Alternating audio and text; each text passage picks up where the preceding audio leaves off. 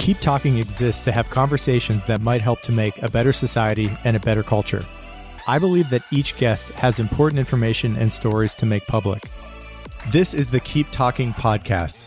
To support it, please take a second and subscribe to the show. It helps to make this content possible.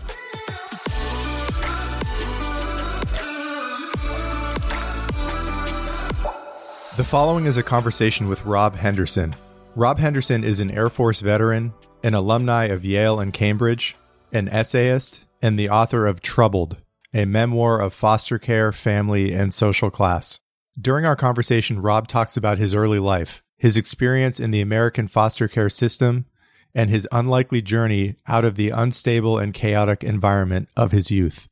Rob is one of my favorite thinkers, and it's damn near miraculous that this brilliant and prolific writer comes from the upbringing that he details in the book.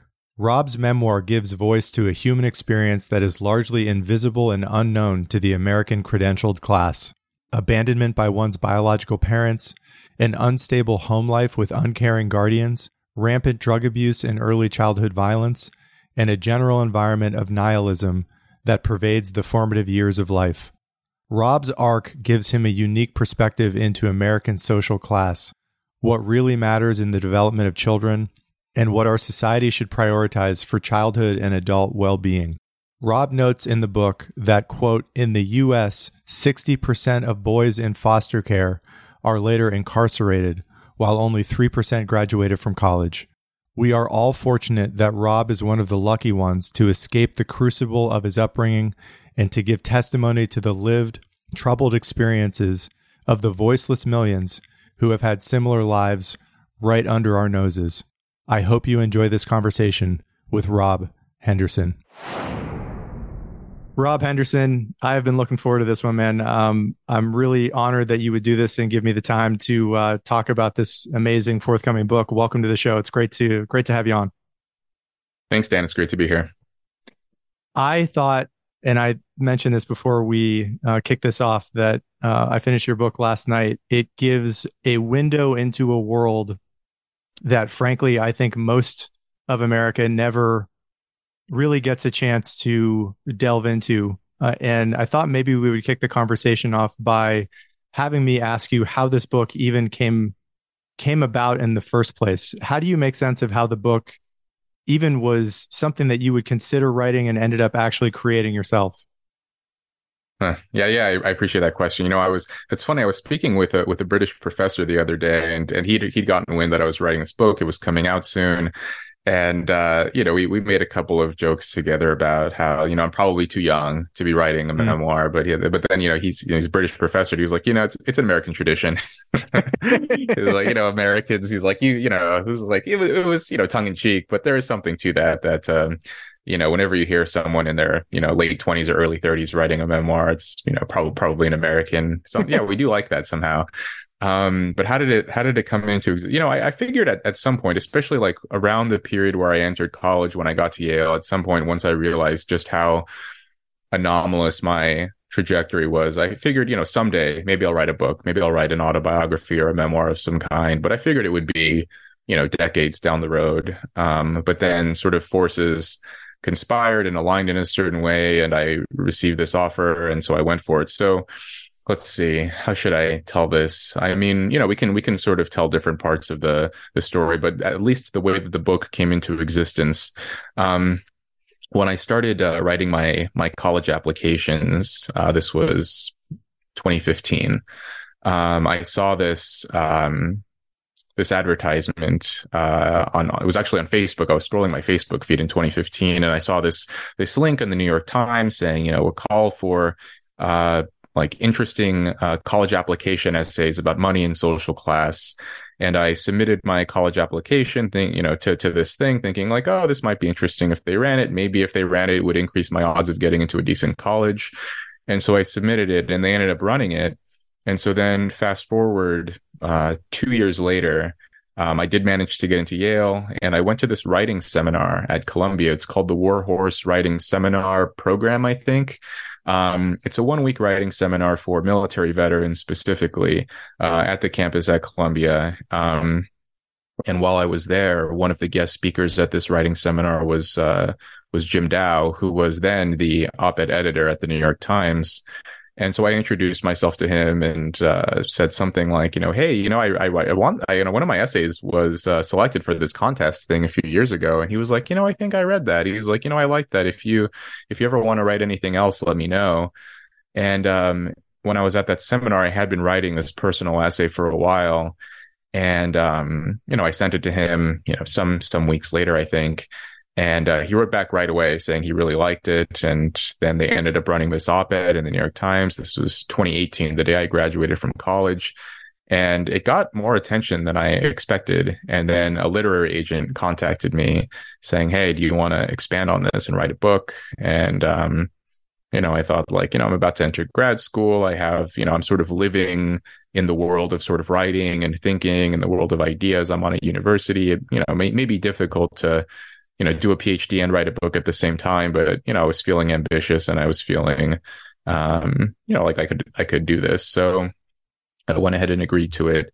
Took a while to get a book deal from there. My literary, so this is like not usually how it goes. Usually authors, they spend years, and so difficult to get a literary agent. This was another reason why I decided to go ahead with it, because I thought maybe I'd never get another chance like this again. Mm-hmm. So the agent and I put a proposal together. Took about 2 years to finally get a publisher interested.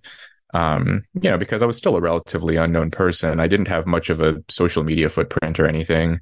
But by 2020, I had a little bit of sort of an online following, and I had written some other essays since then. We signed a deal with Gallery Books, which is an imprint of Simon and Schuster.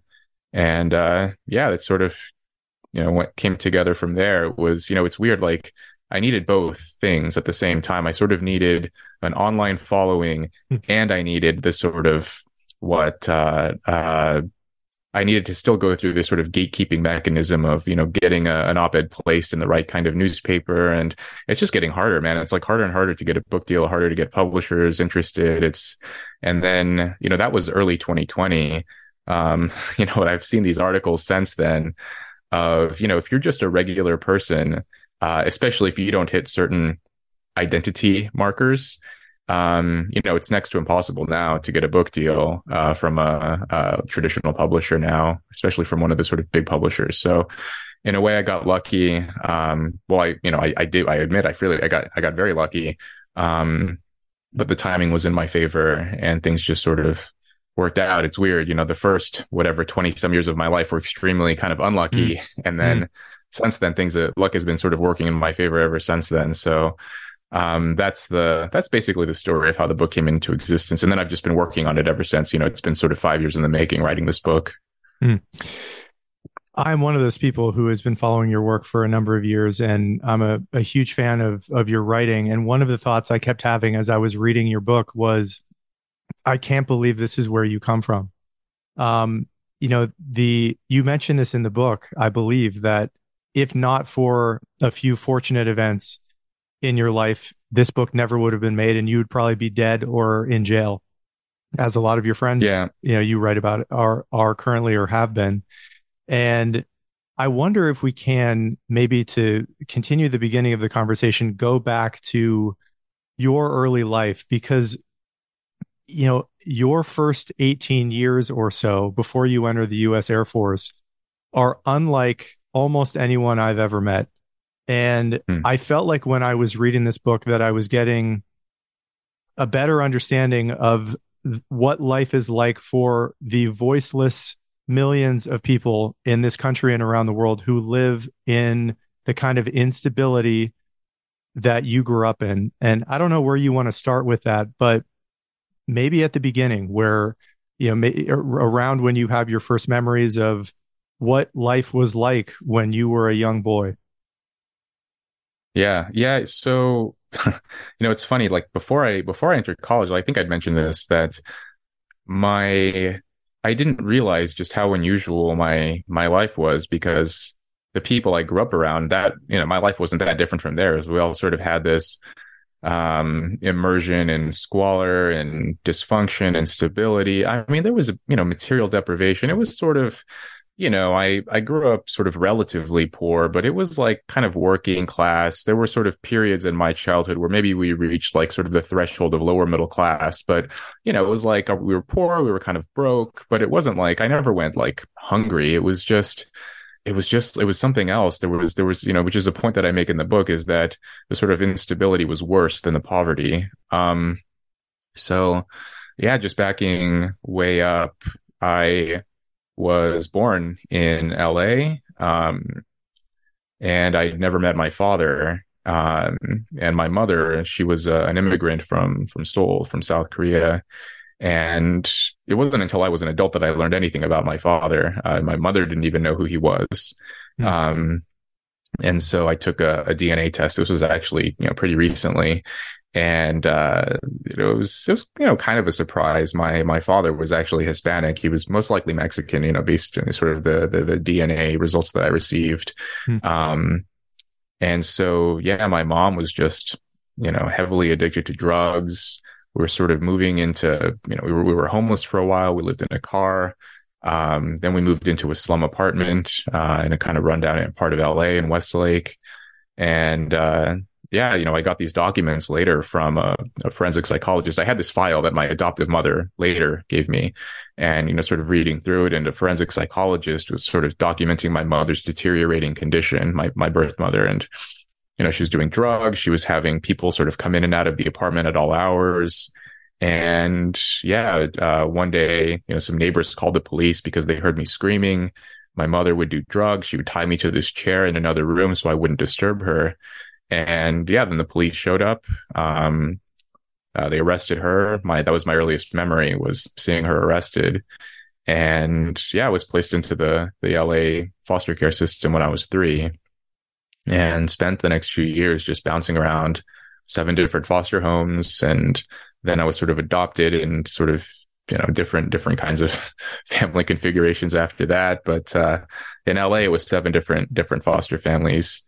And yeah, it was just was that the first chapter of the book. That was maybe the hardest to write. I mean, there were a lot of hard chapters in the book to write, but that was really tough for a lot of reasons. But one was just sort of remembering, just what it was like to be a little kid again, before you had sophisticated thoughts, before you had any sort of, it was almost all just sort of emotion and intuition and feeling, right? Like your brain isn't fully developed. You're not really sort of thinking clearly or logically. It's just sort of, this is happening to you, then this is happening to you. And you sort of have these wisps and fleeting relationships and people coming and going. And so, yeah, it was really, pretty challenging to sort of recapture those feelings. And, yeah, a lot of the documents that I mentioned before from, that my adoptive mother had given me, just sort of the case file from my social workers, those sort of helped to fill in some of the gaps and sparked some unexpected memories. And yeah, so that was that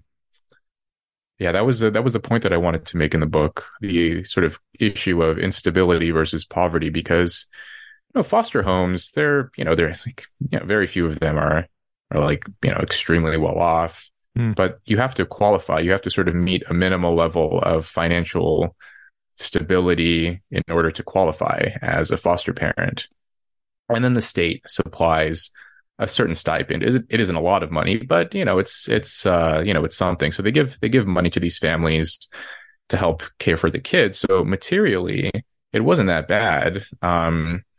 But it was the uncertainty in everyday life. And later, I got a PhD and sort of read studies and sort of learned more about the sort of research and the psychology of all of this.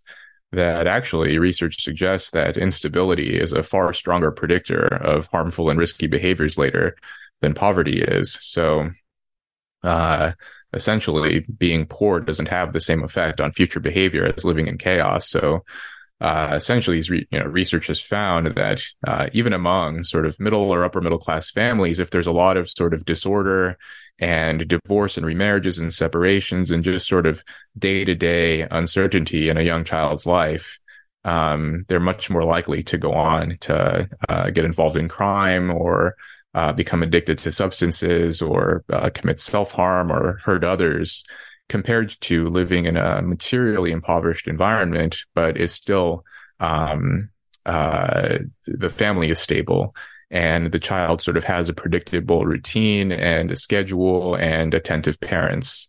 And I get that those two things are connected, that poverty and instability, there is a correlation there, but it's far from perfect. I think a lot of people know sort of affluent families that are still kind of a mess and have kids who are struggling and aren't necessarily great people because of their early life experiences.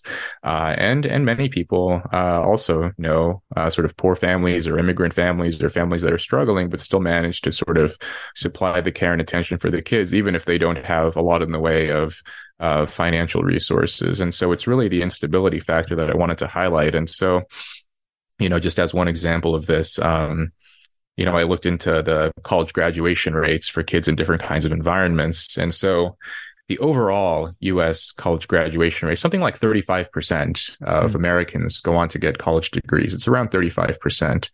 And for kids born into the bottom socioeconomic quintile, so the bottom 20%, 11% of them graduate from college compared to 35% overall. So that's low. It's, it suggests that being poor can create obstacles to college graduation rates. But then if you look at the college graduation rates for foster kids, it's only 3%. Only 3% of kids who spend time in foster care go on to graduate from college.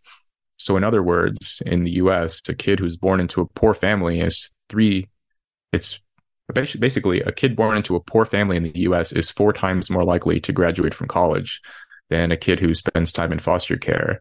And I point out elsewhere that, and this is in later chapters in the book, that, research indicates that the best predictor of being on any kind of psychiatric medication is being a foster kid. It's a stronger predictor than family history or genetics. In some states, something like 2/3 of kids in foster care are on some kind of medication. And so, a lot of this suggests that it's that sort of instability, the uncertainty, and it's not just the personal uncertainty. One thing that I describe in the early chapters when I'm describing my experiences in foster care is, of course, I didn't know where I was going to be from one week to the next. But then, I'd befriend or grow close with my foster siblings, and then they would be taken, and then they would be replaced with some other kid. And so it wasn't just where am I going to be, but it's where my foster sibling is going to be, who's going to be around me tomorrow. And, when you're 5, 6, 7 years old, the sort of formative critical period of childhood, that is extremely debilitating and can affect your sort of emotional configuration, the way that you treat relationships, the way you think about other people. And so, it's above and beyond, I think, just material deprivation alone.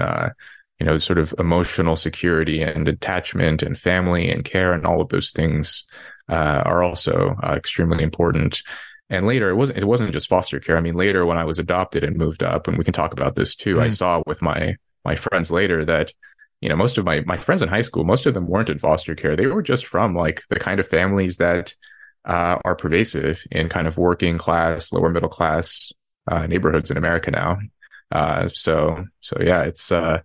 It's really a point that I try to hammer home, is this sort of instability and the squalor rather than the poverty in and of itself. One of the, I marked the hell out of your book with so many notes in the pages. And, one of the comments that kept coming to mind was heartbreaking. And I know you convey this many times in the book that you're not after pity, but I kept thinking that, and you allude to this towards the end of the book about how, really what I believe your hope for who this book is really for sounds like a younger you. And I think a lot of great art, it comes from people creating something they wish they would have had at some point in their past. And to me, the book just resonated as being amazingly honest. My favorite passages typically were obviously were probably the parts that were the hardest for you to write because of how difficult they were. I wanted to read a couple of quotes from the book and just get your thoughts. Some of this I think you've alluded to. And this is from you. Unstable environments and unreliable caregivers are bad because the children enduring them experience pain that etches itself into their brains and bodies and propels them to do things in the pursuit of relief that often inflict even more harm.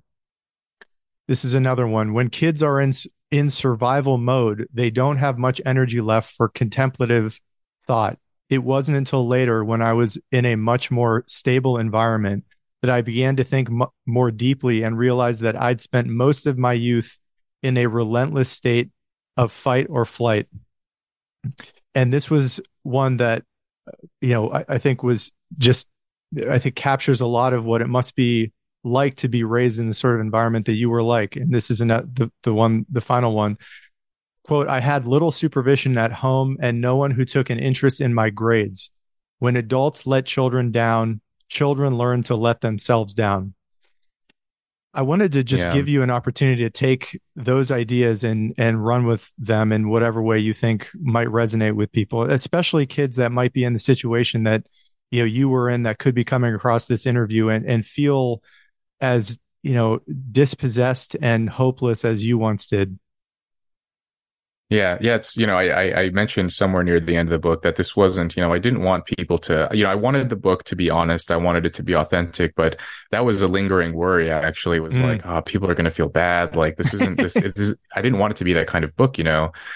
And in a way, it's almost like if if the book didn't have like a quote unquote happy ending where like my life, in the end turned out okay, the book would just be a huge bummer, right? Like it's only because my life turned out to be relatively okay that that I didn't follow the sort of statistical trajectory that I should have been on, that I'm even in a position to write a book like this in the first place. And so, I had a bunch of friends who ended up in much worse places than me. Most people in foster care end up in horrible situations. Something like what it is, I think it's 60% of boys are in foster care are incarcerated.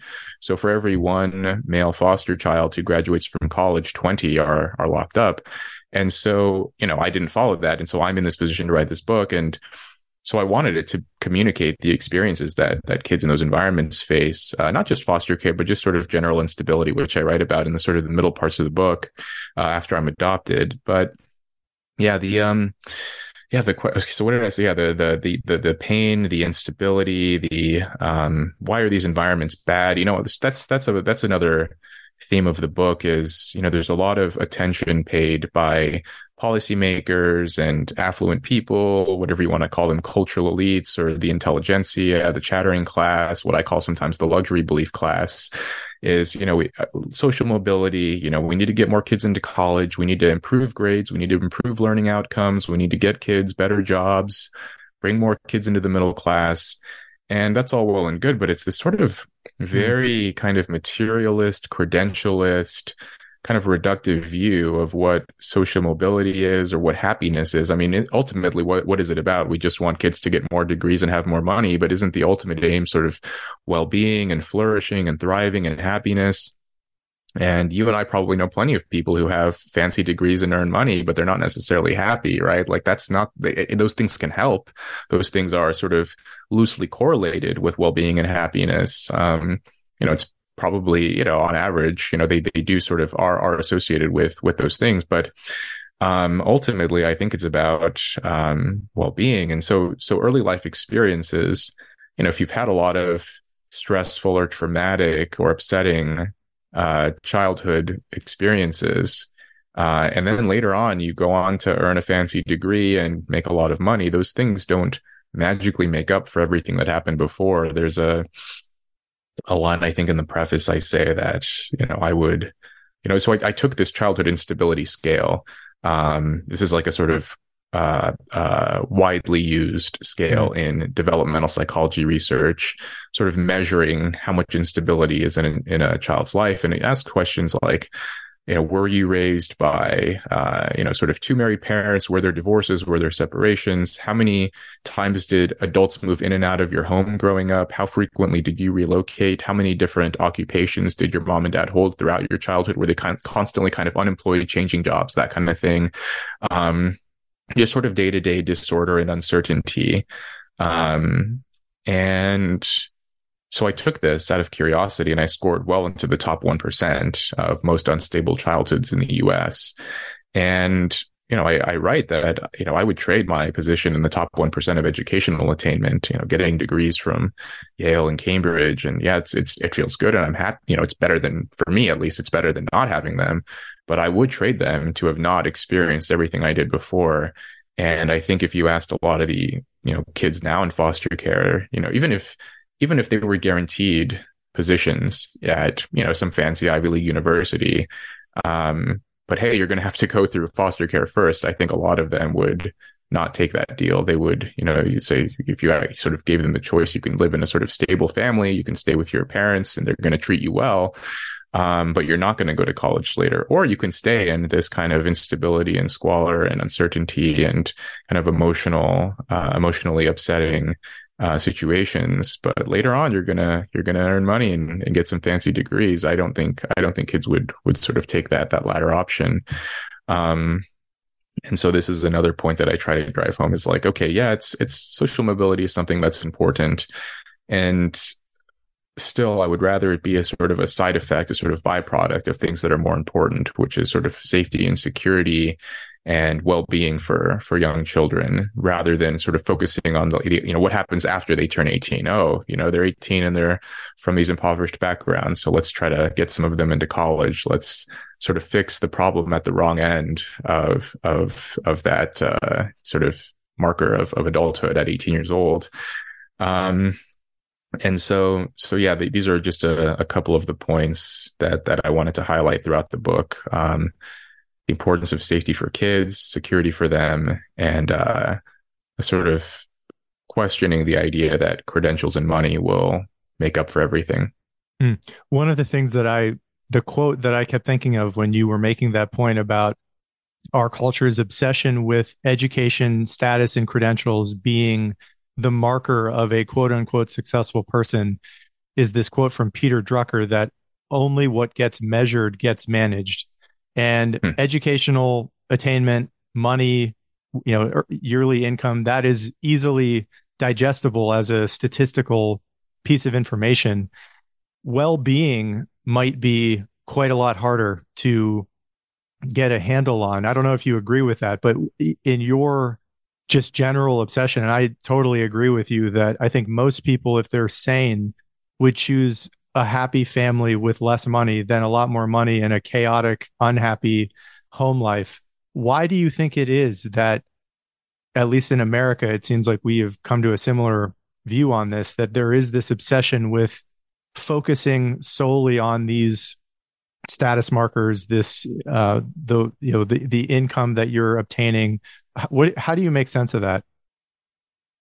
Well, I think one is, so there's a lot of focus on school and credentials. And I think part of that is just because the people who set policy tend to be nerds who are really good at school. And they kind of think, well, I was good at school, and if we could just get more other kids to be good at school, then they can live like me and, sort of live happily ever after. And you can sort of twist the dials of education policy, of whatever, creating academic tracks or programs or school funding or those kinds of things. No one's ever going to get voted out of office or be shouted down because they say schools need more money. But if so you can sort of blame schools or condemn education policy, or, universities are an easy punching bag. And I indulge in that myself. I think a lot of it is well-deserved. Universities have made a lot of blunders and missteps, which, maybe we can get into later. But it's hard with family, right? Because no one wants to people, I think they feel bad. They feel guilty if they start saying, people, poor families or single moms, or, this is funny. Sometimes when people read my book, they say so are you saying that single moms are doing something wrong? And I say nowhere in my book do I point the finger at single moms. And if it makes you feel better, if anything in the book, I feel like, it sort of came through and in the writing process itself, as I was writing about my adoptive mom and her partner and the women in my life who hope to take care of me. If anything, I feel like a lot of the sort of finger pointing was actually at the men, my birth father who abandoned my mother and me, my adoptive father who stopped speaking with me. And so, if we're going to blame anyone, I would rather blame the absentee fathers or the deadbeat dads or the fathers who aren't involved in their children's lives. more so than the women who are often left holding the baby and having to care for it on her own. So, but I think that's what it is that it's hard to like you can't invoke policy to change parenting all that much, but you can with schools, you can with academic programs, with education. And so, yeah, Melissa Kearney wrote this great book that just came out, The Two-Parent Privilege, really good book. And, she makes this point in her book too, that, she's been involved in sort of upward mobility and questions around policy and education for years now. She's a professor, I think, at the University of Maryland, and she goes to into these academic conferences and these policy discussions, and how whenever she brings up family, people, they sort of slowly inch away from her, like, oh, that's weird, like family, let's get back to talking about the safety net in schools and education. But, one point that I make in the book is like, my schools actually weren't that bad. They weren't great, but they were like decent public schools. And my teachers were actually like pretty switched on, and they saw that I had potential. And they were like, why are you doing this to yourself? Like you're squandering your potential. You're a smart kid. They can tell, like teachers, they're usually pretty good at telling which students are, even if the student isn't the most attentive or conscientious, they can kind of tell which kids are curious or which kids are smart. They could see a bit of this in me, but I just didn't see the point. All of the chaos, all of the different homes, the different foster families, all of the uncertainty and disorder in my life. I just thought, what's the point? Like, why would I invoke the energy or invest the energy? And I enjoyed just sort of screwing around with my friends. And, you can put, a smart kid in the best possible school, but if he's going home to a place that's just sort of chaotic and mad and unpredictable, a lot of those kids won't take advantage of those opportunities.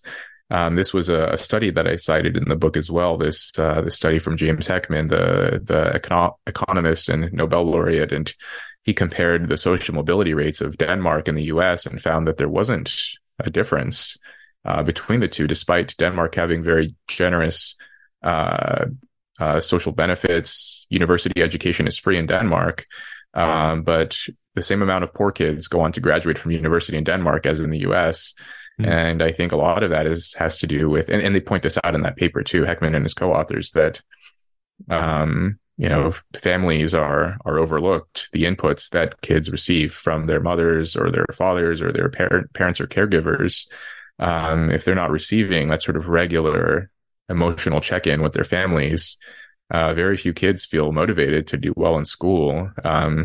It's hard enough to make good choices for yourself, even in the best of circumstances, even when you do have parents who are on your case telling you to do your homework and whatnot. But if you don't have that, very few, even if you're a smart kid, like just very few kids want to do hard things without some role model or some adult oversight, sort of gently encouraging them and checking in on them and sometimes making you do things you don't want to do, but it'll be good for you in the long run. No kid wants to do homework. No kid wants to study. I mean, maybe a few do, but most don't.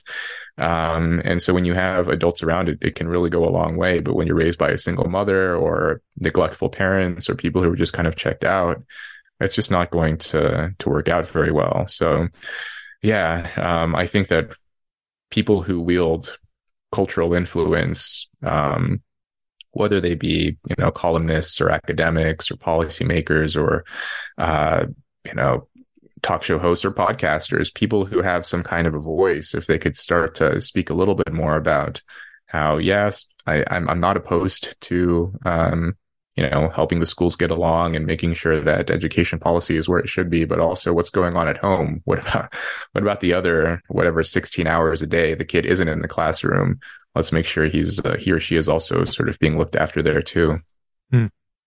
I mean, it did seem like for many of those years in that context that you were forged in. You have this professor, I think at Yale, who says you were forged in a fire, something like that later in the book. Yeah. That was Harold Bloom. Yeah. Harold Bloom. And, the thought that I had when I was reading that, the years of your life before you entered the military, it seemed like it was filled with a sense of just nihilism.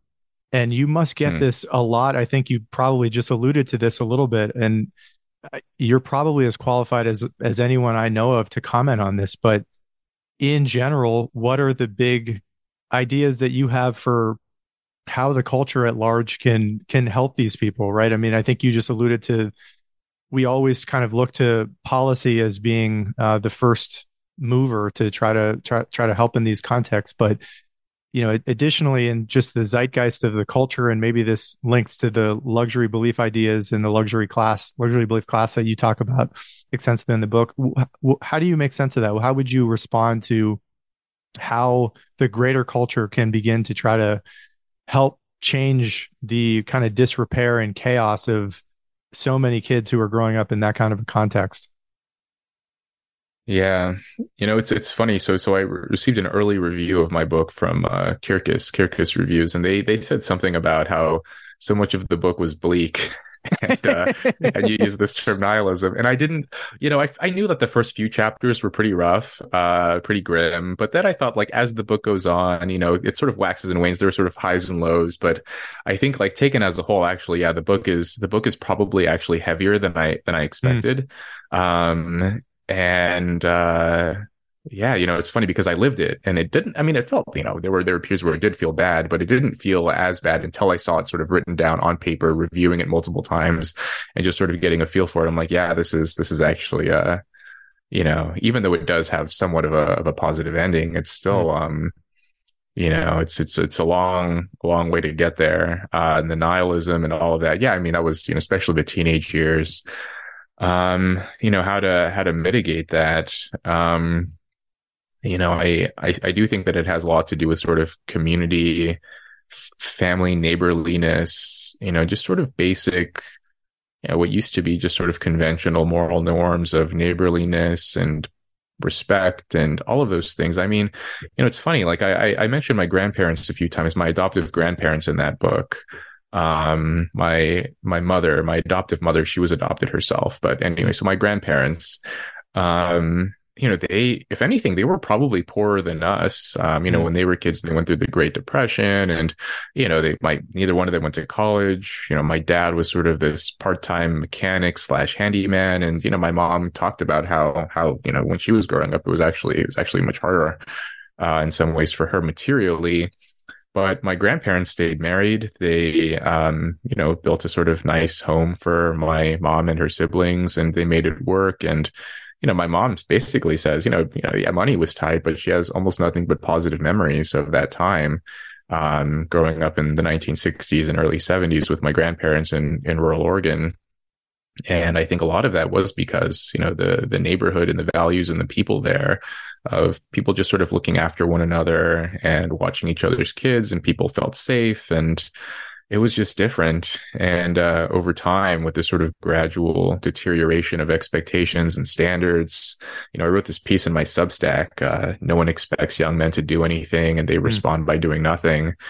And, a point I make is that we used to have very high standards for young men, for example. Like, so much of my book is about how just me and my friends at 16, 17 years old were just sort of wandering around the neighborhood or the town, just like trying to like find things to do, mischief, trying to get people to hook us up with weed or beer or pills or whatever, or like starting fights, just, trying to, just sort of thrill seeking.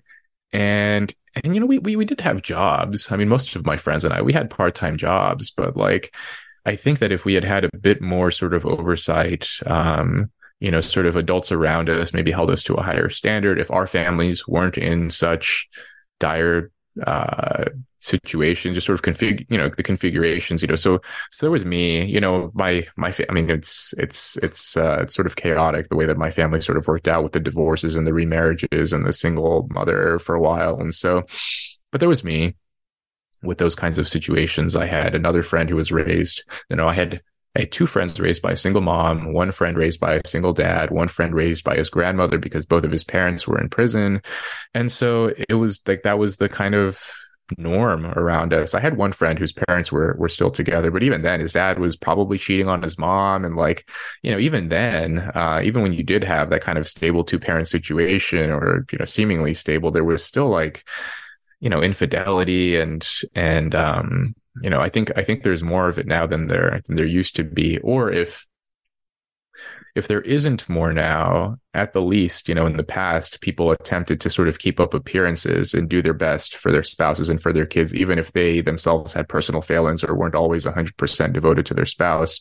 Whereas now I think it's just, this kind of, if it feels good, do it. And, I think like parents are, there's this sort of obsession with authenticity. And if you feel this desire to, cheat on your spouse, and even if your kid finds out about it, it's okay as long as you provide for them in some way. Whereas kids actually pick up a lot from example. And, that friend that I mentioned who was raised by both of his parents and his father cheated, it just occurred to me. I don't even think I connected these dots in the book, is that he himself has two kids with two different women. I think I mentioned that part in the book, but he didn't connect that with his father, who was unfaithful to his mom. And that's, we were like rumors about it. People would tease him about it. Like, it just seems unlikely to me that didn't have some effect on the way that he viewed women later and the way that he treated his own relationships. And I think that's overlooked too, is like, if you're a teenage boy and you're seeing adult men around you, whatever, be disrespectful to women, or just even if you lack good sort of role models around you for what a relationship is supposed to look like, then yeah, you're just going to sort of indulge your base desires and impulses, and naturally, I think, like, without some containment, young men are going to treat people around them not very well, not just women, but their own friends. I mean, probably the main victim of my friends and I were each other. And, we didn't really treat girls especially great either, but we didn't have anyone around us, no oversight. It's funny, we hear like, like when you enter the sort of upper middle class, educated class, there's a lot of discussion around toxic masculinity and all of these kinds of things. But these conversations are almost all had among like people with college degrees who are generally like nice people. That's the other thing, is like, now I interact with guys, guys like you and guys like, my friends now, or like, everyone is very nice. Everyone is like, to me, it's like this, everyone is chivalrous and kind and polite, and like nothing like the guys I grew up with. And it took me a little while to sort of adjust to that. But it's just funny to me that, like, as I interact with more and more polite men, like, that's where all the conversations are about, like, how horrible men are. Like, it's if you want to meet horrible men, I mean, there are places you can go, but it's not going to be on a college campus. I mean, you will find some horrible men, but not nearly to the extent you would in some rundown neighborhoods. So I think that's a very good point. And I want to transition into the post Red Bluff era of your life shortly here. But one of the things that I knew I wanted to ask you about is your views on parenting in general. And a lot of my takeaway from especially your early years was these were stories of kids who were either unwanted or certainly felt unwanted. And if you think that, parenthood in general should be reserved, or more the exception than the rule, really reserved for people who have across the cultures, across socioeconomic classes, just people who have gotten to a point in their life when they have really gotten to a place where they know they want to be a parent and can actually be the sort of role models and parents that kids really desire. I'm sure you've thought a decent amount about this. I know you allude to the fact that you hope to be a dad, I think, at one point in your life. But in general, I just wanted to put that to you to get your thoughts on parenthood for people still kind of being the default, rather than something that maybe not everybody is quite equipped to handle in a way that doesn't result in these catastrophic second and third order consequences of the father disappearing after a year or two of the kid's existence, things like that. I just wanted to get your thoughts on that in general.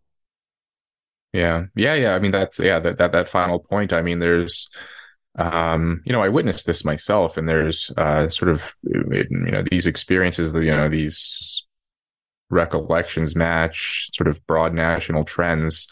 There's a book by a couple of sociologists called Promises I Can Keep by Maria Kefelis is one of the authors. The other author's name escapes me, but they're two female sociologists. It's an excellent book, and they sort of document the lives and experiences of single moms in various sort of poor and impoverished neighborhoods across the U.S. And it's like a very, very diverse set. I mean, these are not just, poor white women, but also poor Black women, poor Hispanic women, different, just sort of different backgrounds of sort of the lower socioeconomic strata. And yeah, one of the things they point out in that book is something like, if two unmarried parents are in a relationship when a child is born, by the time that child has his or her second birthday, it's something like greater than 50% chance those two parents are no longer going to be married after, or no longer going to be together after 2 years. And so, yeah, I mean, should people, I mean, it would be nice if people thought more deeply and more carefully about whether they want to have kids or not. I mean, I think this is just sort of one of the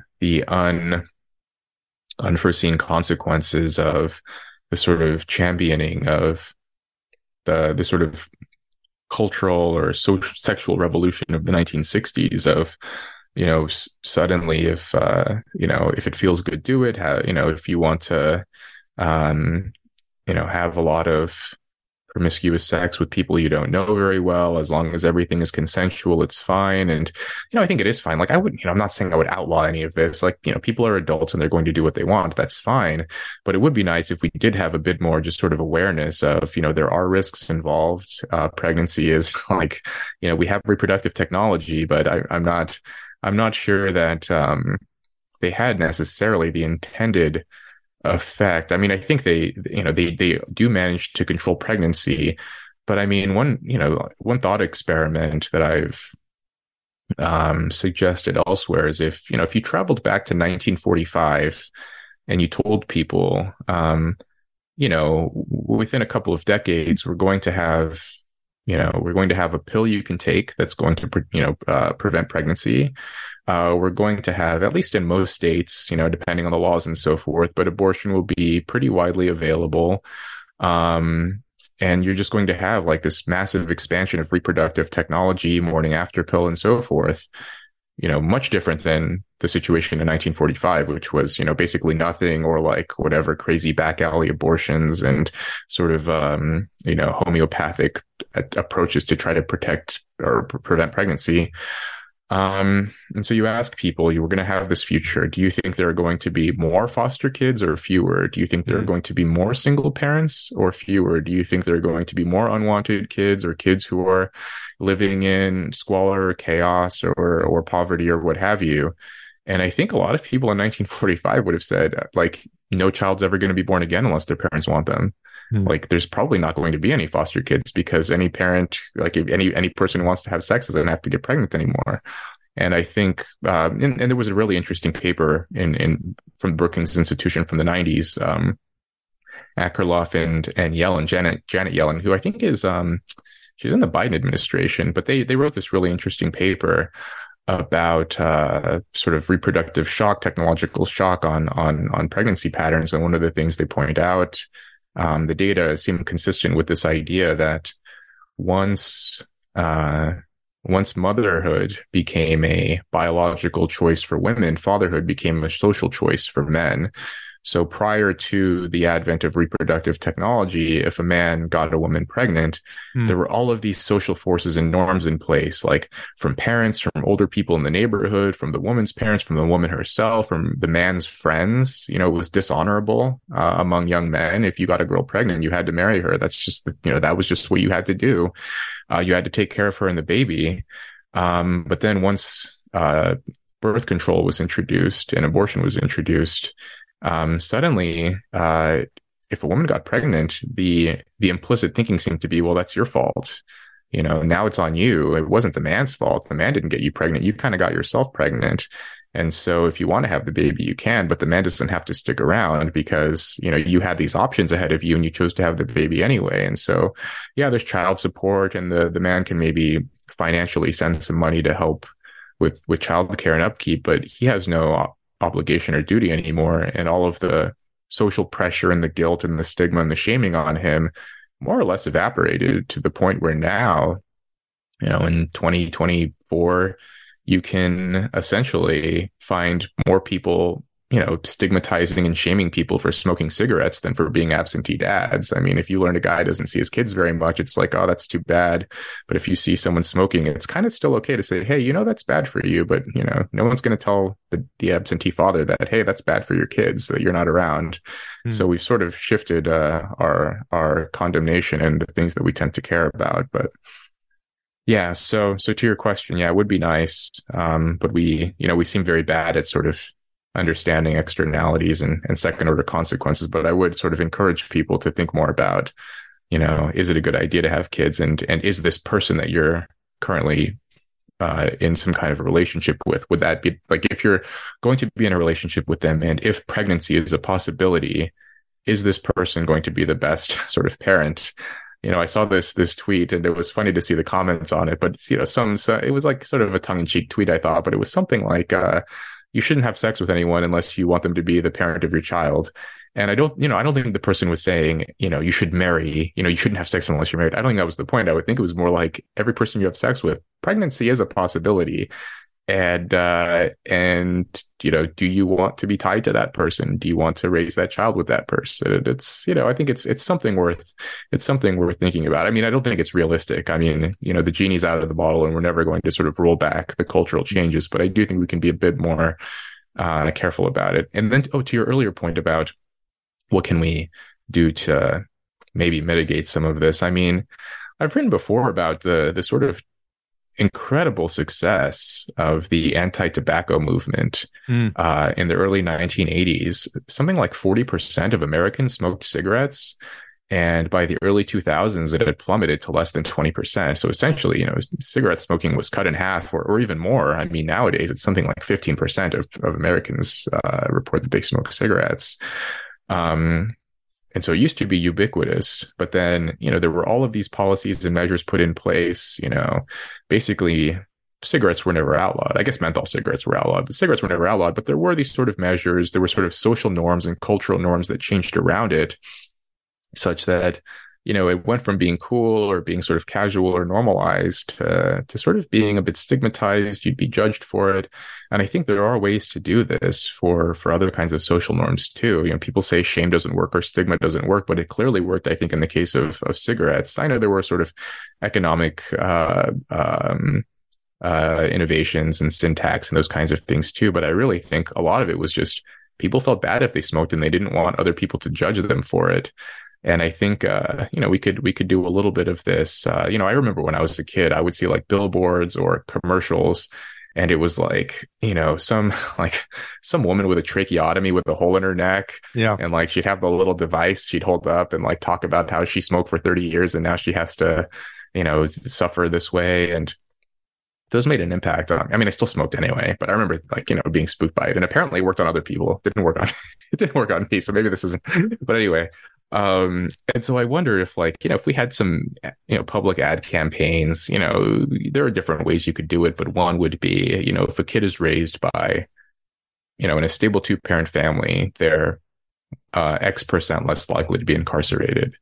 Or, if the father is around in their child's life, they're, X% more likely to graduate from high school or go on to whatever, have a successful relationship herself. I mean, there's all kinds of statistics that we could dig up, sort of seeing the positive outcomes for kids who have fathers in their lives or who are raised in sort of stable environments. And so if we could have something like this and framed in a way that, whatever, doesn't necessarily make single mothers or single parents feel bad, but just show that, there are ways of life that are statistically aligned with more favorable outcomes for your kids. I think that could be sort of one step in that direction. And I know you say this towards the end of the book, that's the looser cultural norms from the luxury belief classes. That's the one specifically that I think, if I remember correctly, you allude to it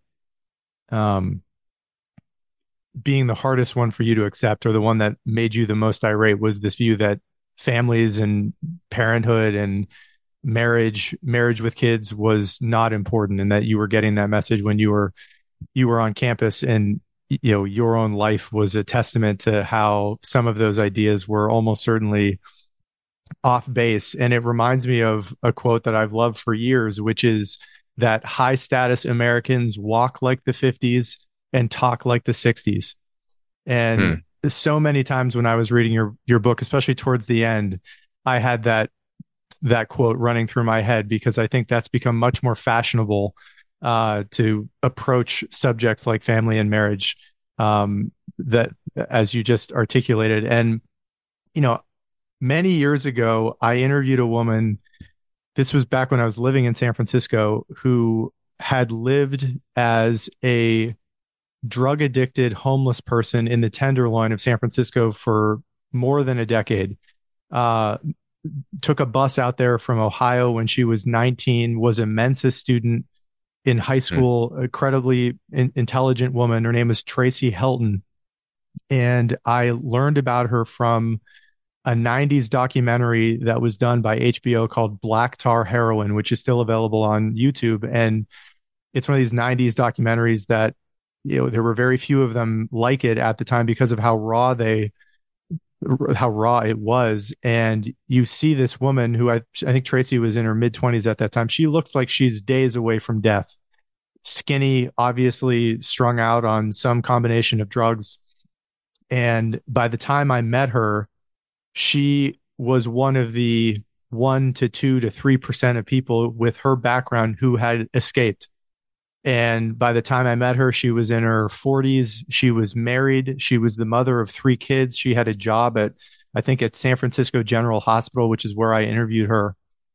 The story is not the same, but I think the percentages of someone from your background getting to where you are and the percentages of somebody like Tracy getting to where she is are probably not too far off from one another. Hmm. And you talk about this point in the book where it's related to your transition out of the trajectory you were on. And this is the quote from the book from you, which is, quote, "I knew the path I was currently on was definitely the wrong one. Enlisting seemed like the smart choice." And there's another quote shortly thereafter that you have, which is, quote, "But the military taught me that people don't need motivation. They need self-discipline. Hmm. Motivation is just a feeling. Self-discipline is, quote, I'm going to do this regardless of how I feel." I Hmm. wanted to know for you how you knew, because to me, it seemed like this was a major transition point for you, that you needed to get out and do something different, and that enlisting was possibly the only real rope for you to pull on, to Hmm. lift yourself out of there. And I'd love to give you an opportunity to talk about that point, which in my reading of the book was really the beginning of your trajectory into a totally different world. Yeah. Well, so I enlisted when I was 17, right after I graduated high school. And, there were a couple of different factors involved there. I was the only one out of my group. I had 5 close friends. There were 6 of us in this little group in high school, and I was the only one who enlisted, and the others sort of went on their path to, a couple of them were later arrested, went to prison. The others sort of went into sort of menial jobs, minimum wage kind of jobs. And yeah, I'm to this day, I'm the only one who graduated from college. One of my friends, I literally met him this past summer, like 5, 6 months ago, and he had been in community college for like, I don't know, Mm. 10 plus years. And he just recently transferred to a 4 year state school, all these years later. So, maybe in another 10 years, he'll have his bachelor's degree. But like, that's the one other besides me. And we'll see where that goes for him. But I was legitimately happy because he'd been, I never understood how anyone could stretch community college out for so long. He failed a bunch of classes, smoked a lot of weed. He was like, even in his late 20s and in his early 30s, he was still, you know, yeah, just still couldn't get it together. Yeah, anyway, so, okay. When I was 17, I lived with my best friend from high school, who's actually this guy I just mentioned, and his brother and their father. And their father, was a retired police officer, Air Force veteran. And he was like basically the only kind of real male figure in my life as a teenager. I had a lot of respect for him. He was kind of an absentee dad. He worked at a private as a private investigator by the time I moved in with them, Hmm. and he was just always on the road for work, always gone. He had to do like whatever stakeouts. He would just like never be home. We'd see him maybe once a week. But whenever he was around, he'd, take us out to dinner and he'd talk to us and just sort of give us life advice and stuff. And yeah, one of the things he said was like, yeah, you think he had grown up relatively poor and joined the military, and that kind of got him on a track into the police academy and sort of got him onto a decent life, or a better life than he otherwise could have expected. And then I had a teacher in high school who also had been in the military, and I liked this teacher. I wasn't a great student, but he was one of these teachers who recognized potential in me, and he would sort of take me aside and talk to me. Like once he kind of realized I was never going to like really apply myself, he would still just talk to me and just sort of see. Like I think he was curious. He was just asking me questions, or we'd just speak after class, or he'd see that I would like have books in my backpack that I checked off from the library, and just sort of, what are you reading there? And he kind of gave up on me as a student, but just took an interest in me as like a person, and that was actually nice. And then he yeah, he showed me some pictures of himself when he was in the military, and he's like, yeah, this might actually be good for you. You're kind of a screw up right now, but he didn't say this, but this was kind of the sense I got from him. He's like, you're kind of on a bad path now, but maybe if you join the military, you'd be able to get yourself together. And then the other thing was I had two different jobs in high school. One was as a dishwasher. The other, I was a bagger at a grocery store. And I saw the guys that I was working with, they were in their 20s, some of them reaching reaching their 30s. And I just thought, like, do I really want to be like washing dishes when I'm 30 years old, or making pizzas, or sort of working in the back of a kitchen, for, whatever, $7, $8 an hour? Like, is this really what I want to be doing in 10 years?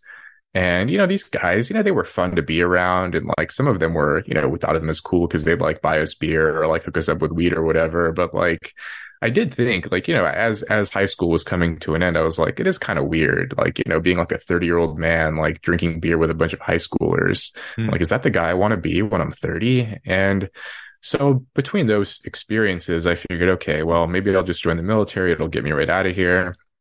My family life was falling apart too. I'd mentioned that I was living with these two brothers and their dad, but my mom and her relationship with her partner was deteriorating. And I just, there was just a lot of emotional turmoil, and I just really wanted to get out of there. And so, yeah, it was not an especially well thought through decision. In that, like, I knew I wanted to get out of there, but I didn't really know what the military was. I knew it would get me out. I knew like, okay, I'll go to somewhere else. I'll do basic training. I'll have a job, but I really didn't sort of think step by step what it would entail and how difficult it was going to be. And in a way, I'm kind of glad I didn't know. I'm glad that I Hmm. was maybe underprepared, because I'm not sure I would have done it otherwise. But the fact that I went in pretty ignorant, it was probably good for me. And I remember in basic training going through it, I'm like, man, this kind of sucks. Like, I don't like this very much. Like, if I had known this was, what it was going to be, I don't think I would have done this. But no, I went through it, and I was, kind of proud of myself for getting through it. And yeah, that sort of redirected the path I was on.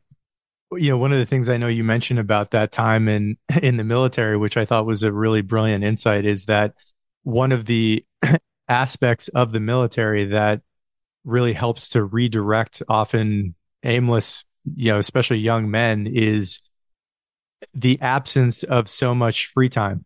That Hmm. you when you I think you say something like this in the book, that uh that success is not always about always doing the right thing. It's about not doing the stupid thing.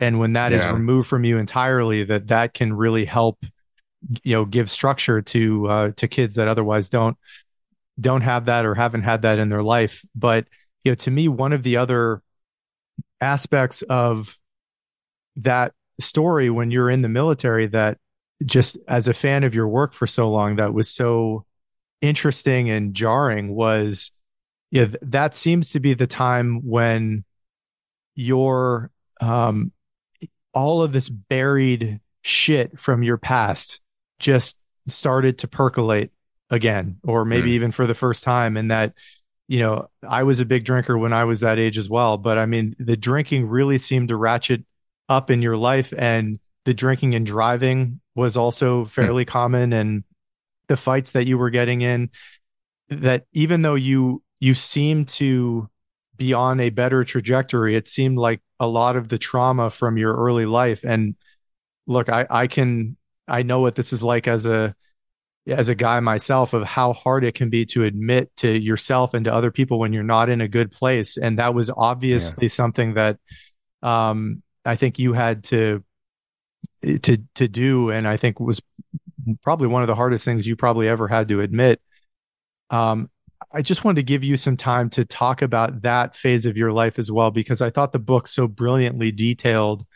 Um, even in your little micro family, you are known at that time as the guy who escaped, the successful one, the Yeah. one who's not putting your difficulties on others. But you say this in the book, that if you want to know the quality of your life, just sit by yourself and listen to the Yeah. thoughts that are going on in your head. And I wondered if you could give a little bit of give some voice to that phase of your life as well.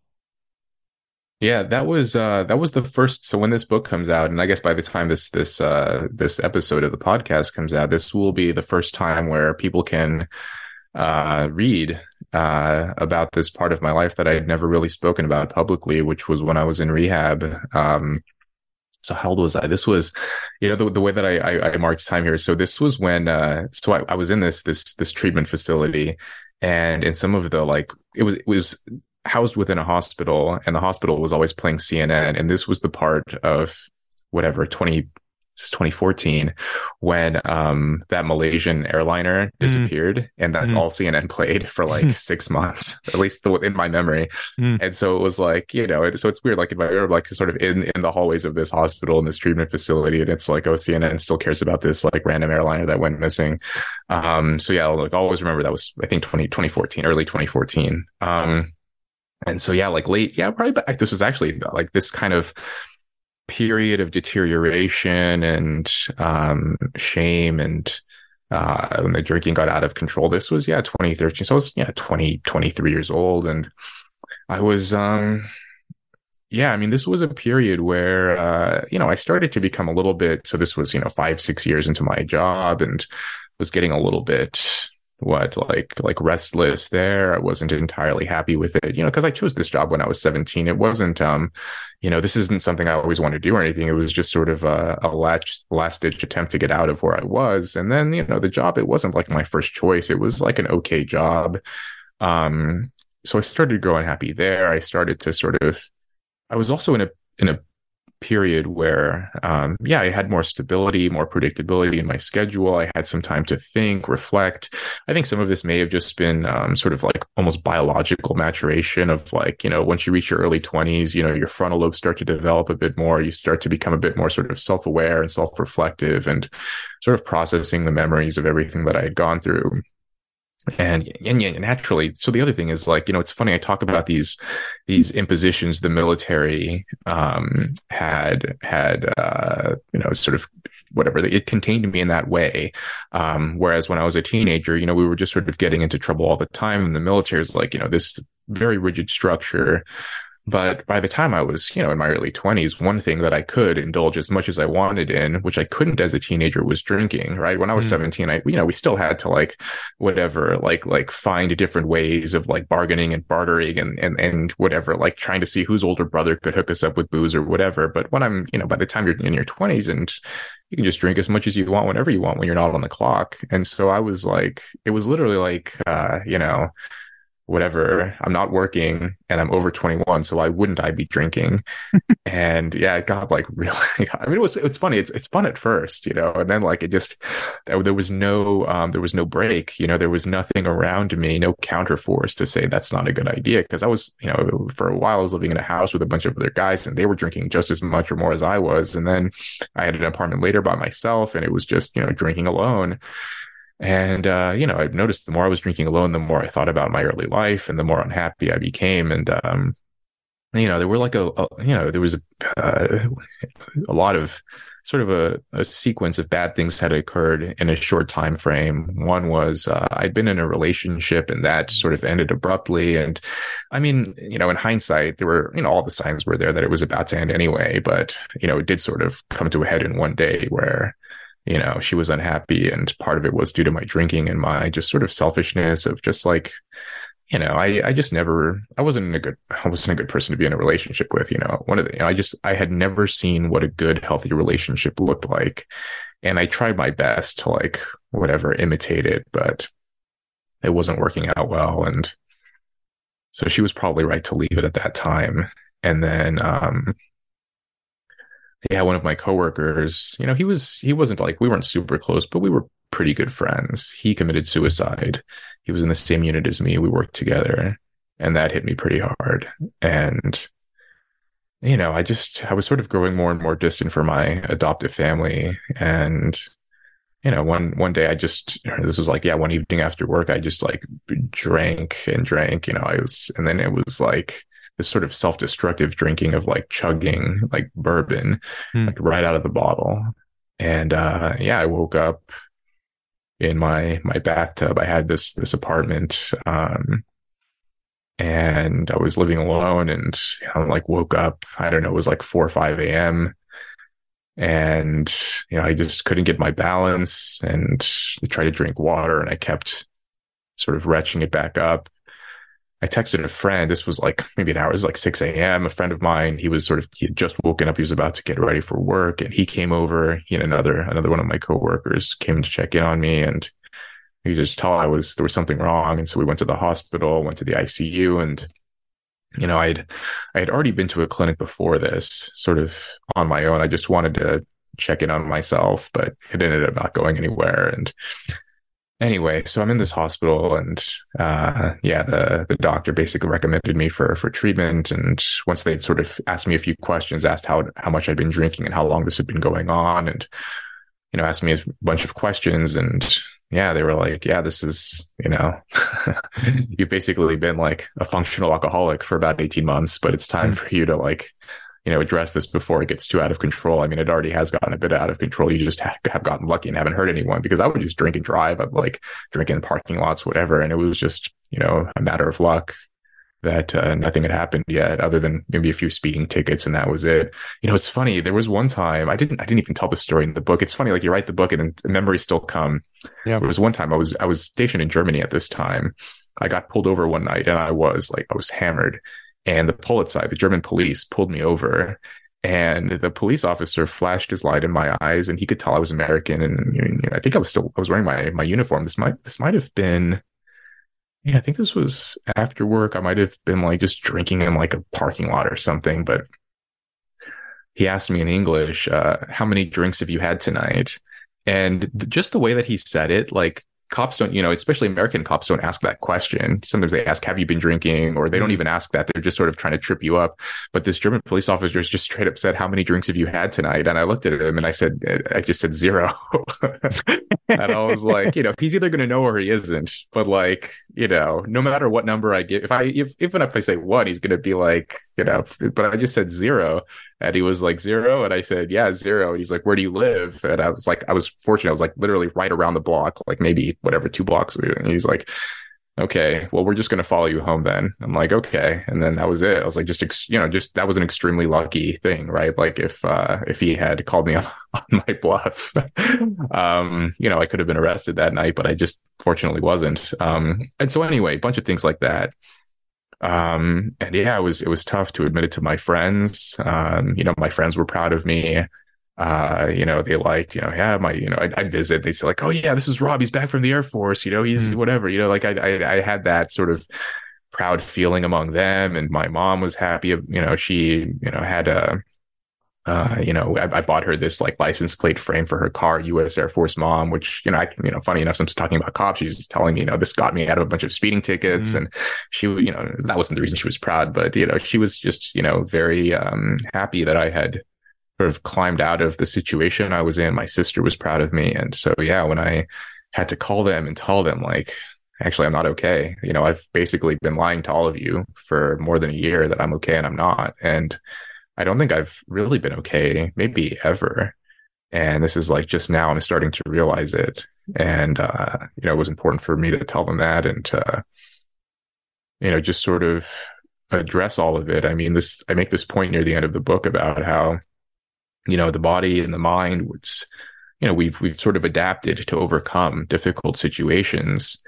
But part of the way that works is, you can sort of, get through a difficult situation, but you eventually do have to sort of pay the cost later, whatever it is, if it's whether it's a physical trauma or a mental trauma or psychological trauma, right? Where like in the moment, you could be in a car accident and have a serious injury, but because your body's in shock, you can actually move and the adrenaline is going. You can actually do things you ordinarily couldn't do because your body is in fight or flight and you're trying to survive. And then you don't even feel the pain, right? Like if you've been seriously injured, you may not even feel the pain at first.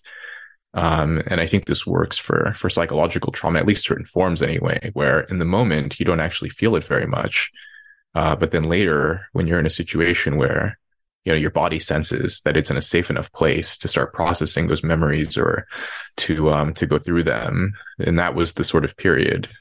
Once I was sort of financially secure and once my life was predictable and stable enough that, for whatever reason, that was the time for me to just sort of start dealing with that. And unfortunately, it ended up working out. I mean, it was tough. I mean, it still took, a year and a half plus after that to sort of develop healthy habits and find sort of healthier ways to communicate with my family and be more honest. But yeah, it was hard. Like I said, there was a reason I haven't written publicly about that before. And that was one of the harder chapters to write too.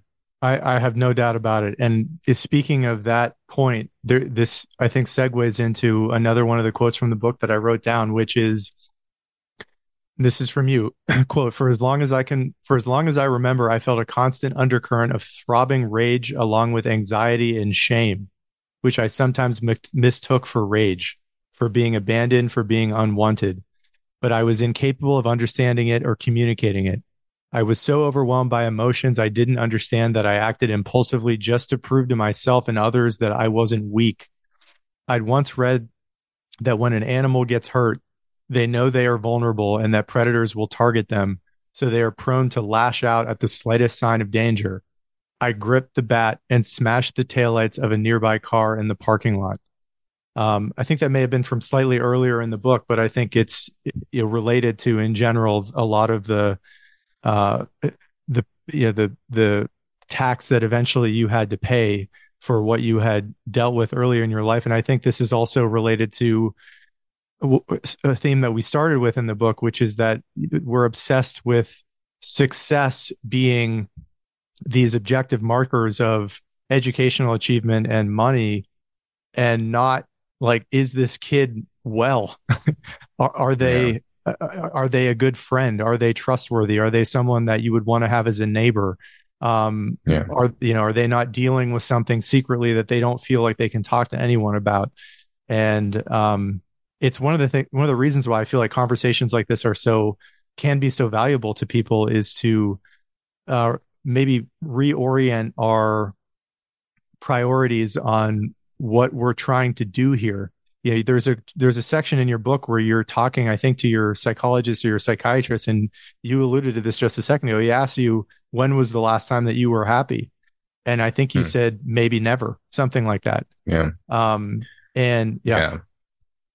I mean, there were, that was, when I was in treatment, and that was, I remember, when he asked me that, I'm like, that was like, there were like sort of bursts of pleasure, joy, or just sort of hedonistic pursuit of, thrill seeking or something like that when I was a teenager, or when I was with my friends in the military later on. But in terms of like, I'm okay. Like, I feel like whatever, I'm doing what I want in my life. My relationships are in a good place. I'm in a good place. Like, it took, it wasn't until after rehab that I started to sort of build that life for myself and to sort of be more deliberate about the kind of person I wanted to be and the kind of friend or brother and son and boyfriend, whatever. Just like am I the kind? Yeah, like almost like the question you would just ask, like, am I the kind of person I would want to be around? And before I probably would have said no. And, it took a while before I started to say yes. And, yeah, it was, the question of just, there's so much preoccupation with conventional success with, did you go to college, which college, and how much money are you earning? And are you sort of successful in the eyes of other people? And I may have even fell into that trap to some degree just in the military, like, at least in the context of Red Bluff, like I was doing really well, just, joining the military in the first place. It was kind of a more, blue collar, working class, patriotic kind of town. So just joining in the first place was kind of cool, and then doing well and getting promoted early and just, going to different places, deploying, going to Europe. Like it was like, yeah, you're doing really well and you're earning money and you have your own car and your own place and whatever, like all of those kinds of things, externally. I at that, yeah, before the breakup, I had a pretty steady girlfriend, and yeah, everything externally looked okay, but internally, I was sort of slowly having to come to terms with everything that had happened, and as a result of that, everything around me kind of had to stop, and I had to pause for a bit and sort of process and reflect. And yeah, it was hard, because it seemed like I was on this upward trajectory. There was a period early on, I'm like, okay, well, I guess I'm going to go to college. I'll use the GI Bill. But then I had this major sort of misstep, this sort of downward spiral. And there was a period where I thought like, I may never even go to college after this. Like this is, that feeling of, I went into foster care because my parents had, let me down. And then, I joined the military, in some ways, at least because my adoptive family had let me down. And then now I'm in rehab, and that wasn't anyone's fault but my own, at least sort of proximately, it was my behaviors that led me there. You can talk about, oh, well, where did the behaviors come from and all of the effects and everything, but it was like the choices that I made led me there. And so I had basically let myself down. And I thought, wow, if I can't even, like once I got out of all of the mire and once I had gotten, all the detrimental situations I had been mired in, and I still can't get it right, then maybe I'll never be able to. And that was really hard to deal with. That maybe, while especially maybe like the first week or so of rehab, it was such a shocking experience. I mean, because a lot of the people in there, that was like their third or fourth attempt in treatment to try to get clean. And I was like, is that going to be me? And is this what it's going to be like, or how much can I, how much can I really improve? Because I thought I was improving, and it actually seems like in some ways I'm worse than when I had started, because I didn't have a drinking problem when I was 17 when I first joined. So, it just took a lot of effort, a lot of sort of self work before I realized what I wanted to do next. And what you did next, and I think I wrote this in the margins, when you launch from living in Germany, having gone through rehab, entering New Haven, Connecticut at Yale, and then eventually I know you went to Cambridge for your PhD. But the segue from you going from where you had been in your life into Yale, in your reading of it, I mean, I grew up in kind of the industrial Midwest myself. I was obsessed with going to a really good school. I was obsessed with the West Wing when I was in high school, which I know you talk about, learning about how that was an important TV show to get acquainted with when you went to Yale. I went to Duke, and I think had a lot of the same observations about feeling like almost like an alien, being in this new land around people who were not really like anyone I had grown up with in my own life. And I know just from knowing what I do about your own background that it must have been even more extreme for you, going from, Red Bluff to then the military to this elite school.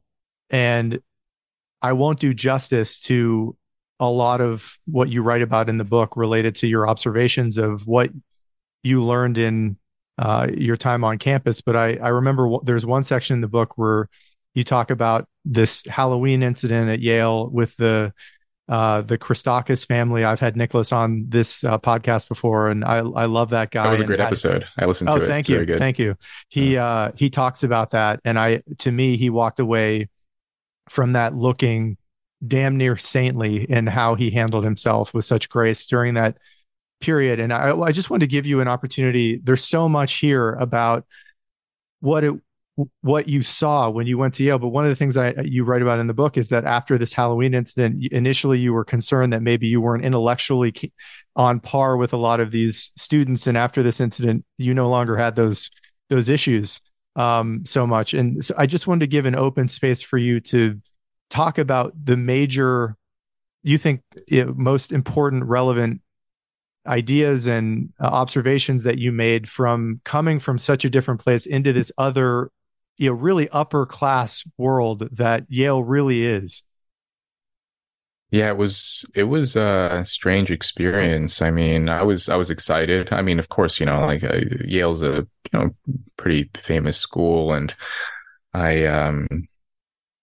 yeah, it was surreal the first few weeks, and then so I arrived in the fall of 2015. I got out of the military in August and started classes in September. And then in October, all of that stuff about the Christakises and the Halloween costume controversy blew up. And yeah, I remember feeling, the first few weeks into that first semester, I was like, man, like the reading load is so heavy and there's just like a lot going on and it's really hard to keep up with it. And I hadn't been a student in whatever, 7, 8 years by this point.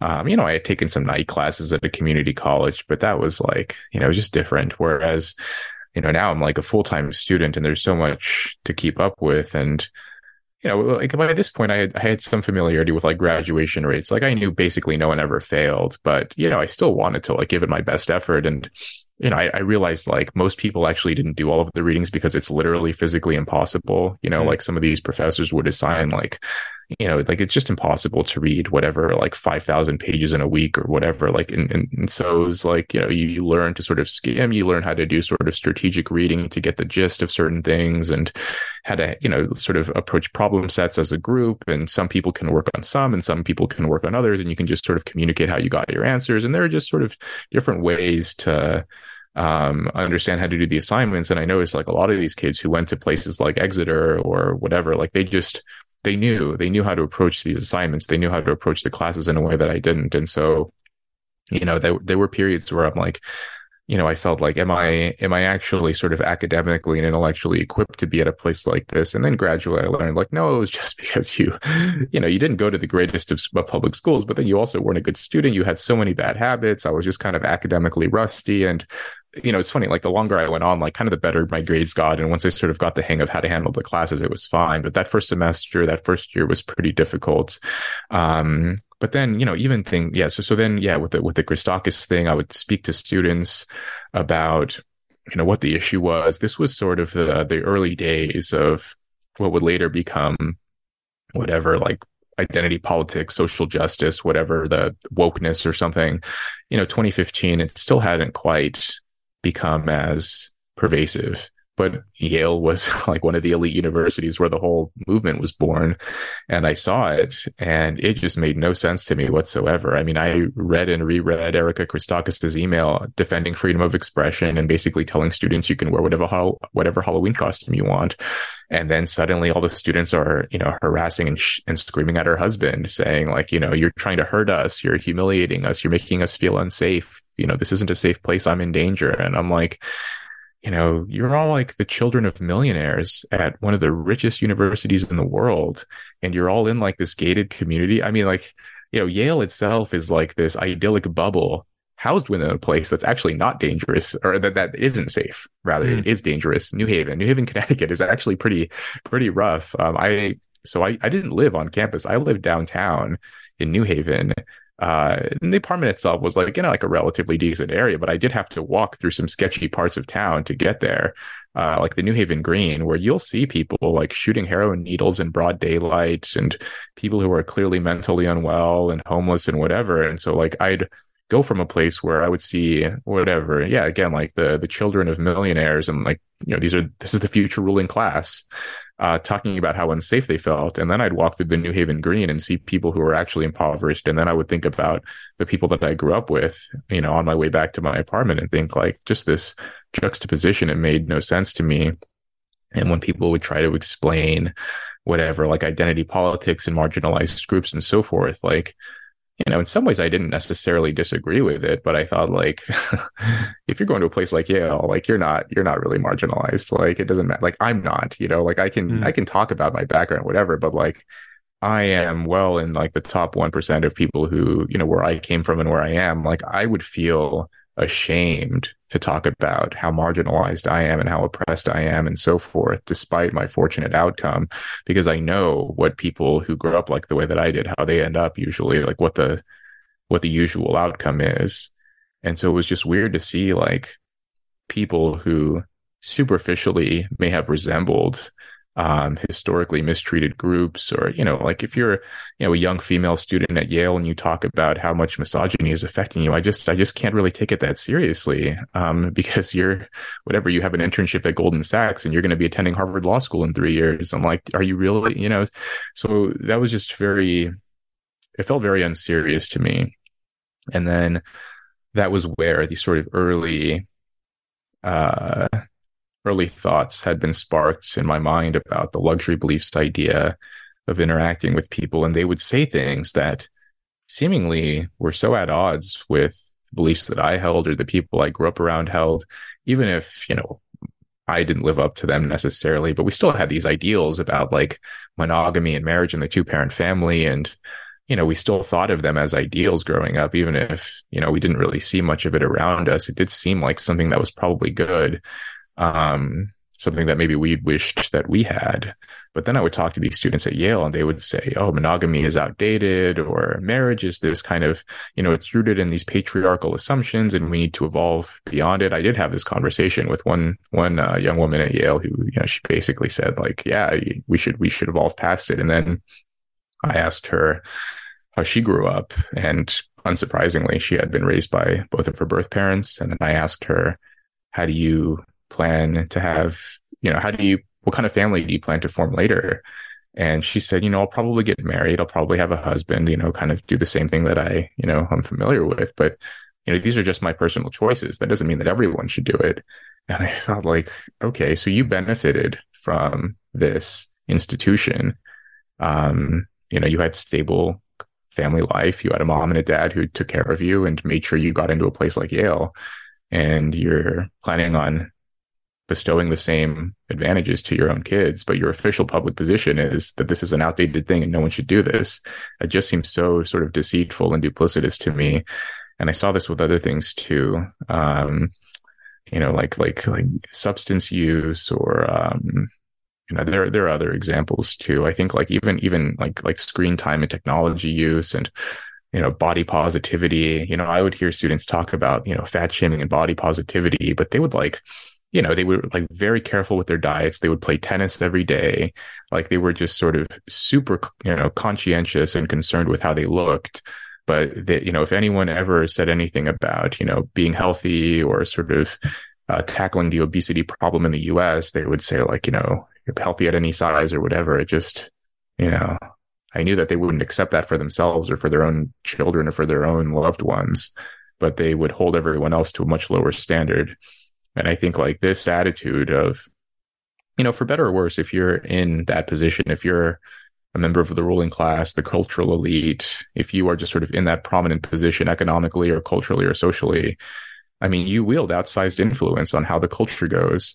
And so collectively, if we all sort of look around and see, TV shows on Netflix or op-ed columnists or radio show hosts, just sort of in the aggregate, all of the sort of media around us, all of the people around us, people who our culture deems as relevant and important voices to listen to. And all of them are saying like, hey, healthy at any size, instead of like, hey, it's a good idea to sort of monitor your weight and your health and take care of yourself.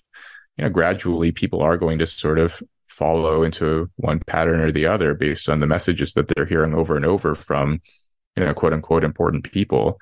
And so, yeah, I just thought of that as, later I came up with the right term for it, which was a luxury belief, ideas and opinions that confer status on the upper class while inflicting costs on the lower classes. And so these beliefs, people will, there was the finger snapping thing where students would snap their fingers if they agreed with what the other students were saying. And so they would say, whatever, like marriage is outdated. And then people around them would snap their fingers and they would feel good about themselves.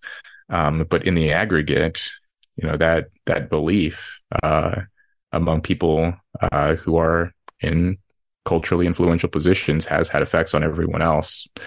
There was one example of this. A friend of mine, I don't know if I put this part in the book, but a friend of mine, he told me that when he set his dating app radius to just around the campus, um, which is like a 1 mile radius or whatever, he said that most of the women, and he at this point, I think he was either a grad student or undergrad. He was early 20s, and he said most of the women around him would have in their bios. I don't remember what app this was, but it was a lot of them would say like poly, or keeping it casual, or nothing serious, or just kind of having fun and seeing what's out there, just this sort of relaxed, casual attitude to relationships. Or just like the poly thing of just like non-monogamous, whatever. And then he said when he extended the radius to the dating app to encompass the rest of the town and its outskirts, which was a more sort of blue collar, low income area, same age category of women, whatever it was, 18 or 19 to 24 or something, about half of the women were single moms. And so this is a sort of a contrast between what extreme sexual freedom looks like for one class of women versus the other. If you go to an expensive university, being poly or casual or whatever just means having fun and having a good time. But for women who are not in that situation, who are in a more sort of more low income, more impoverished, dysfunctional environment, often you just get you have sex with some guy and then you end up having to take care of the resulting kid. And the kid goes on to have a difficult life. So yeah, it just looks very different. And it would be nice if we thought more about this, that maybe you yourself as a highly educated, intelligent, high impulse control, careful person, with access to resources and cultural capital and so on, you yourself may be able to, have a lot of different sexual partners and try different substances and sort of partake in things that may be fun and, technically maybe isn't hurting anyone in the short term. But in the long run, if people who are less fortunate than you partake in the same behaviors, it will cause their life to spiral out of control. I have a line in the book somewhere that, if you're a student at Yale, you can probably snort some cocaine on the weekends, and all likelihood your life will be just fine. But a lot of the guys I grew up with, I mean, if they would take that first hit of meth to self-destruction, I mean, it would just lead them on a horrible path. And so, yeah, just sort of indulging in all of your appetites. I don't think it should necessarily be promoted. I'm not saying, it should be outlawed or that we should lock everyone up for doing anything, but I'm just saying that if you're in a fortunate position and you can partake in them, that doesn't necessarily mean you should broadcast it and say this is the greatest thing and everyone should do it. Or if you're getting married and you have thoughts about it, even if you're not promoting marriage, it would be nice if you're getting married to at least not denigrate it for everyone else. Yeah. I remember when I came across that idea, and I know you've spoken widely about luxury beliefs in your public appearances, and it's one of those ideas that is just very difficult to unsee once you have glimpsed it, in my opinion, in my own experience. And, I know it's getting late where you are. And before I have a final closing question for you, I would love to just say how great I think the book is. I think a lot of people are going to benefit enormously from it. I mentioned this earlier, that it must have taken a lot of courage to write, especially some of these passages that are in there. And I know I will, many of those ideas and passages will stay with me. And I know I will speak for a lot of people who will eventually read your book that I think will benefit from it. So I just wanted to convey that to you, and congratulate you on completing it, and congratulate you on the courage it must have taken to write, especially some of those more difficult passages. I alluded to this earlier, and I thought maybe this would be a good place to end. Was I think a lot of great art and great work in life is done out of creating something that one wished they would have had at an earlier phase in their own life. And I wonder if that at all resonates with you, with this book. And I wanted to ask you for, if there are kids that come across this, or even teenagers that are, learn about your story over the coming years and stumble upon this interview or other conversations that you have about this forthcoming book, what would be some parting messages that you might have for them? You've already spoken about some of them. You write about this in the book in some detail, but I wanted to maybe close the conversation with asking you that specifically. Yeah, so messages for kids. I mean, it's fine. I did write the book to be accessible. It's not I don't think it's maybe in some ways it's emotionally difficult to read, but in terms of just the prose itself, I wrote it to be sort of accessible and anyone can sort of pick it up and go through it and understand it right away. But yeah, I'm seeing all these reports now. More and more people aren't reading, and everyone's on TikTok. And I'm like, maybe people will sort of chop up clips from this podcast and put it up on TikTok. But parting messages for kids. I mean, I think there are a couple of things. One would be everything you're feeling when you're young is so much more intense and amplified. I mean, this is one of the things that I noticed when I was going through my book was trying to recapture the feelings, and everything just feels like, when you're angry, you're just extremely angry. And when you're sad, you feel so down. And it's difficult because you don't have a lot of experience with your emotions, and you think that that's always how it's going to be. Like when you're sad, you're like, oh, I'm sad, and this is just how it is now. And you don't necessarily have the maturity and awareness to say, oh, I'm sad, but like I've been sad before, and I can sort of give it enough time and the emotions will sort of dissipate and you'll sort of return to baseline, and you sort of have that rhythm. But when you're young, it just feels like everything is either super great or the end of the world. And to just sort of understand that, don't sort of don't assign too much value to whatever emotion you're feeling in the moment, and try to think more about the future. It's hard though. I mean, I think especially when there's not a lot of good role models around you. But one thing that I did when I was a kid is, and this was, pre-YouTube, pre-TikTok or whatever, was, I did sort of read memoirs. I would watch movies or whatever, and I would try to find good behaviors or patterns or sort of role models in these spaces of people that I admired and wanted to be more like. And I think one benefit, I mean, there's a lot of discussion right now about some of the negative effects of social media, but one of the positive effects is you can follow influencers and people who I think have been, great, sort of advisors and people who can supply really useful guidance, to young people. People like Jordan Peterson or Jocko Willink or David Goggins. I'm speaking more on the sort of male side here, but I'm sure there's plenty of examples. And I know a lot of women listen to those guys too.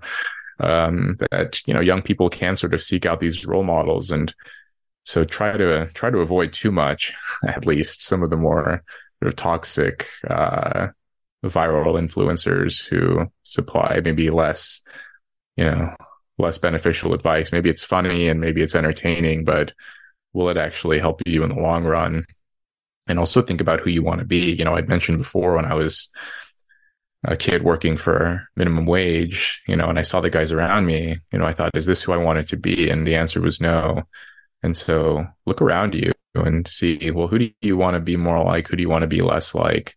It's one thing to sort of give to receive these abstract pieces of advice. Do this, don't do that. This is a good thing. This is a bad thing. But it's much more concrete when you see people behaving in a certain way that you admire, or behave in a certain way that you yourself would disapprove of or wouldn't want to see yourself or your loved ones doing, and try to draw yourself closer to the people that you admire and the people who are doing good things, and try to figure out why you like it so much, and those specific behaviors, and try to build relationships with people who are doing things that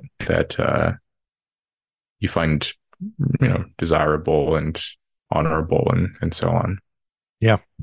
I think that's a good place to stop. Thank you so much, Rob. This was, as I said, when I first kicked this off, it was a real honor to do this. And congratulations on the book. We're all going to benefit from you making it out of that fire and creating all the great stuff you're just beginning to do. So congrats, man. Hey, thanks, Dan. Thanks very much. Thank you for listening to this episode of Keep Talking. If you're finding value in this podcast, please consider supporting the show via the links below on Venmo, PayPal, or Patreon. Your support helps to make these conversations possible.